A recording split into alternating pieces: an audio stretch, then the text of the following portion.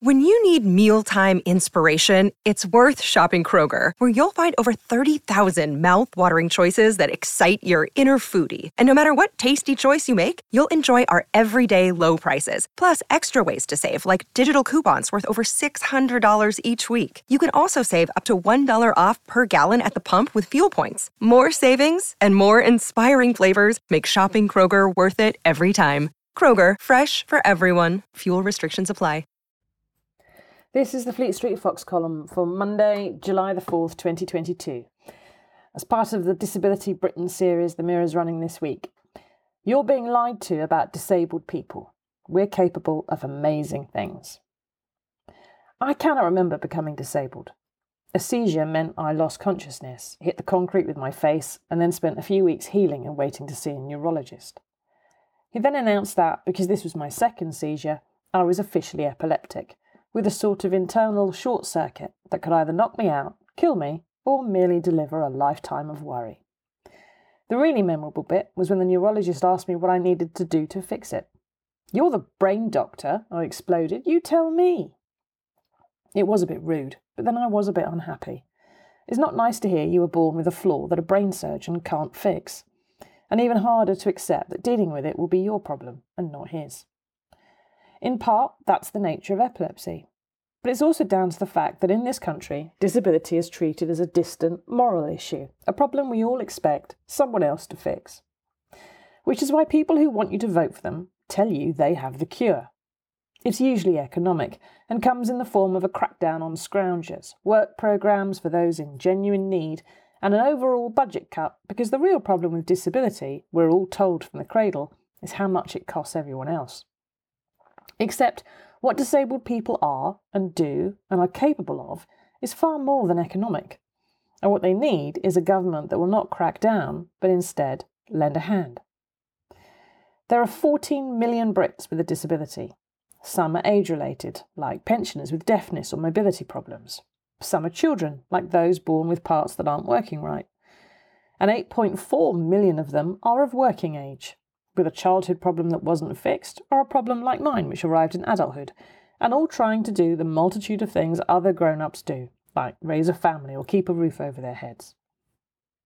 Just under 4.5 million have a job. Either their disability, like mine, is mild, or it's manageable. And for 14% of us, the best way of working is to be self-employed, to shoulder the financial risks and fend for ourselves, without the support of employers who are not all as understanding as they could be.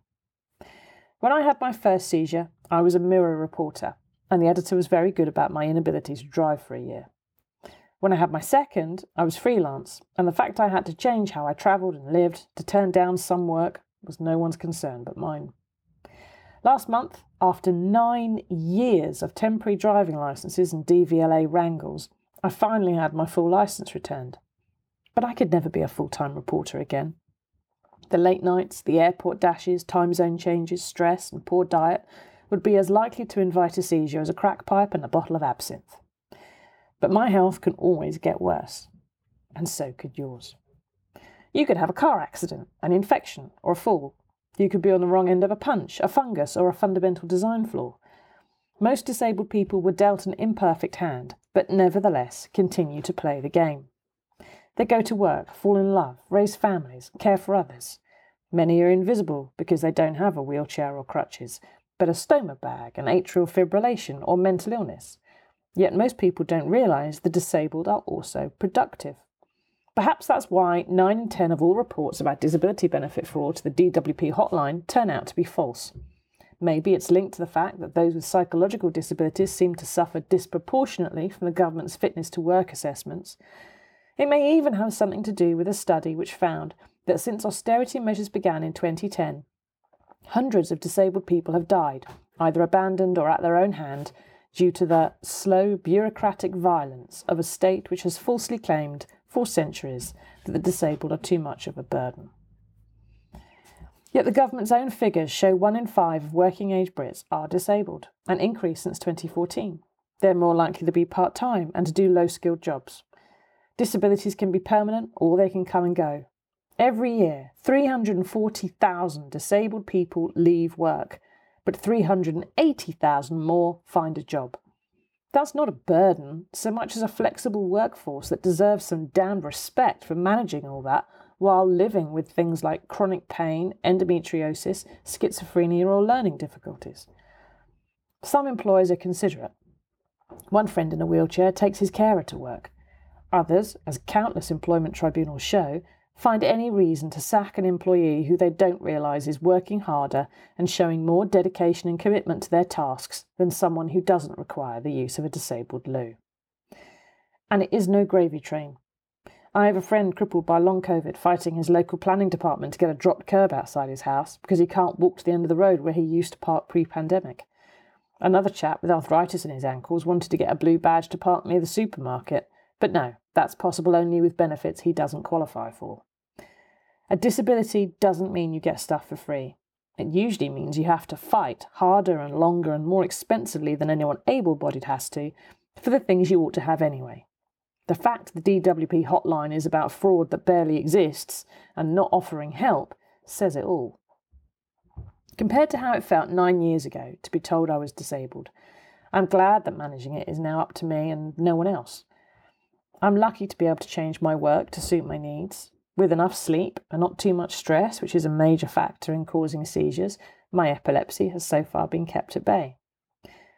Colin Trainor was more epileptic than I, but in 2012, as the Tories began their austerity overhaul of welfare, he was ruled fit to work. He was put through the financial stress of having his benefits stopped, then the added pressure of appealing the decision. He died following a seizure, before his family learned his appeal had been successful. Grandad Errol Graham was allowed to starve to death because he was too mentally ill to argue for the help he needed. Michael O'Sullivan and Jodie Whiting both took their own lives, having been told they were fit to work when they weren't even fit to survive such a setback. How many more people would still be with us, playing with grandchildren, maybe even recovering, if they'd been helped instead of hindered? Probably thousands. And if you include the fact 60% of COVID deaths were disabled people, then it's hundreds of thousands. We have our vulnerabilities, but we are not weaker. We have our needs, but we are not a burden. We are, quite simply, you. We vote, we work, we love, we hurt, we exist in bigger numbers than ever before. And with poverty, food deserts, fuel crisis, the cost of living, a damaged NHS, and next to non-existent mental health care, our numbers are growing. You may feel fine now, but trust me, that's not necessarily a permanent state of affairs. Older, younger, rich, poor, sick or getting better, disabled people have done and are doing amazing things. They are a productive and driven workforce, informed and passionate activists, and an increasingly important voter demographic. So it's a great pity that Work and Pensions Secretary Therese Coffey spends so much of her time defending the Prime Minister's handling of sex scandals and so little defending the disabled, who would welcome the help. But no government will stop cracking down on the people who are a little bit cracked until all voters tell them to stop it. Perhaps that starts now, with the Mirror's week-long series on Disability Britain, by and about people who are not all in wheelchairs and who are not prepared to hide. There have been moments when my diagnosis was devastating, but far more where it stirred me to do better. Nowadays, I prefer to think of myself as more able to understand, and more able to fix what's gone wrong. It would be lovely if all those disabled by an unhealthy belief in their own perfection could do the same.